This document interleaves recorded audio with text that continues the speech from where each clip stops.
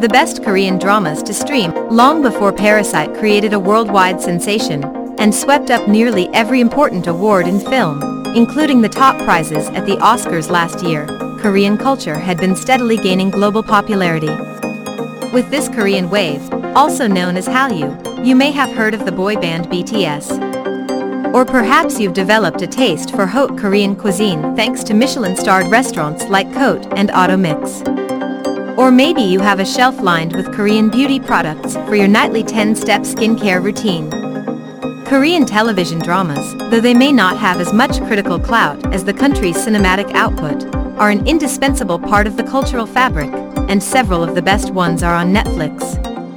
Below are the most entertaining K-dramas to watch on the streaming service, from a charming romantic comedy/thriller to a stunning period piece. Mine. The latest drama everyone can't stop talking about just wrapped its 16-episode run. Much in the vein of recent Korean shows offering a blistering portrayal of the lives of the country's stratospherically wealthy, see, The Penthouse and Sky Castle, both of which are unfortunately not on Netflix yet. Mine centers around a powerful chaebol family, and specifically on its two daughters-in-law who are trying to carve out their identities and reclaim what's theirs in a patriarchal society.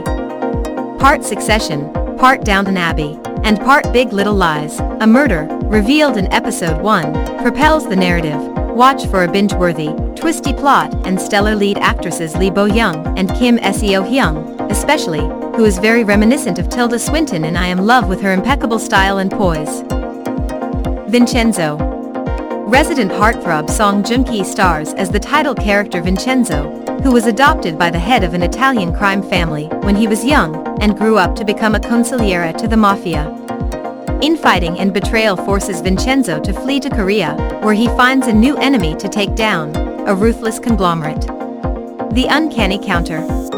In this popular paranormal hit, a disabled teenager is recruited into a supernatural group known the Counters, who go after the evil spirits that have escaped the afterlife to possess human hosts and corrupt them into committing terrible acts. As part of this crew of demon hunters, the front for their secret business is a noodle shop. He develops superhuman and psychic abilities, and leads a double life, high school student by day, vanquishing evil by night.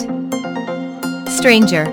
Now 2 seasons long, with fans hopeful for a third, this beloved crime thriller was featured on the New York Times list of the best TV shows of 2017. Louis Vuitton Muse Bayduna plays a charming detective who teams up with an empathetically challenged prosecutor. A brain surgery gone wrong during childhood left him with very low EQ, to solve a murder. Along the way, they discover much deeper, more insidious forces at play, in the name of political conspiracies orchestrated by Korean TV's favorite villain, those all too powerful, ne'er-do-well conglomerates. Startup.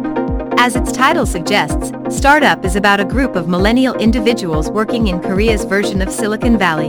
While their professional struggles might be reminiscent of the HBO hit Silicon Valley, this being a Korean drama after all, the show is more rom-com, expect the usual, like love triangles, meet cuties, etc., than industry satire.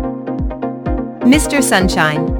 This historical drama is set during the late Joseon period, Korea's last dynasty before Japan annexed the country in the early 1900s.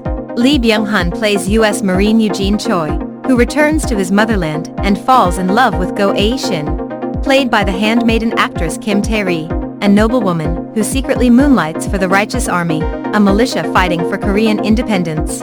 Mr. Sunshine has all the requisite ingredients for a great K-drama: love triangles, history, and action.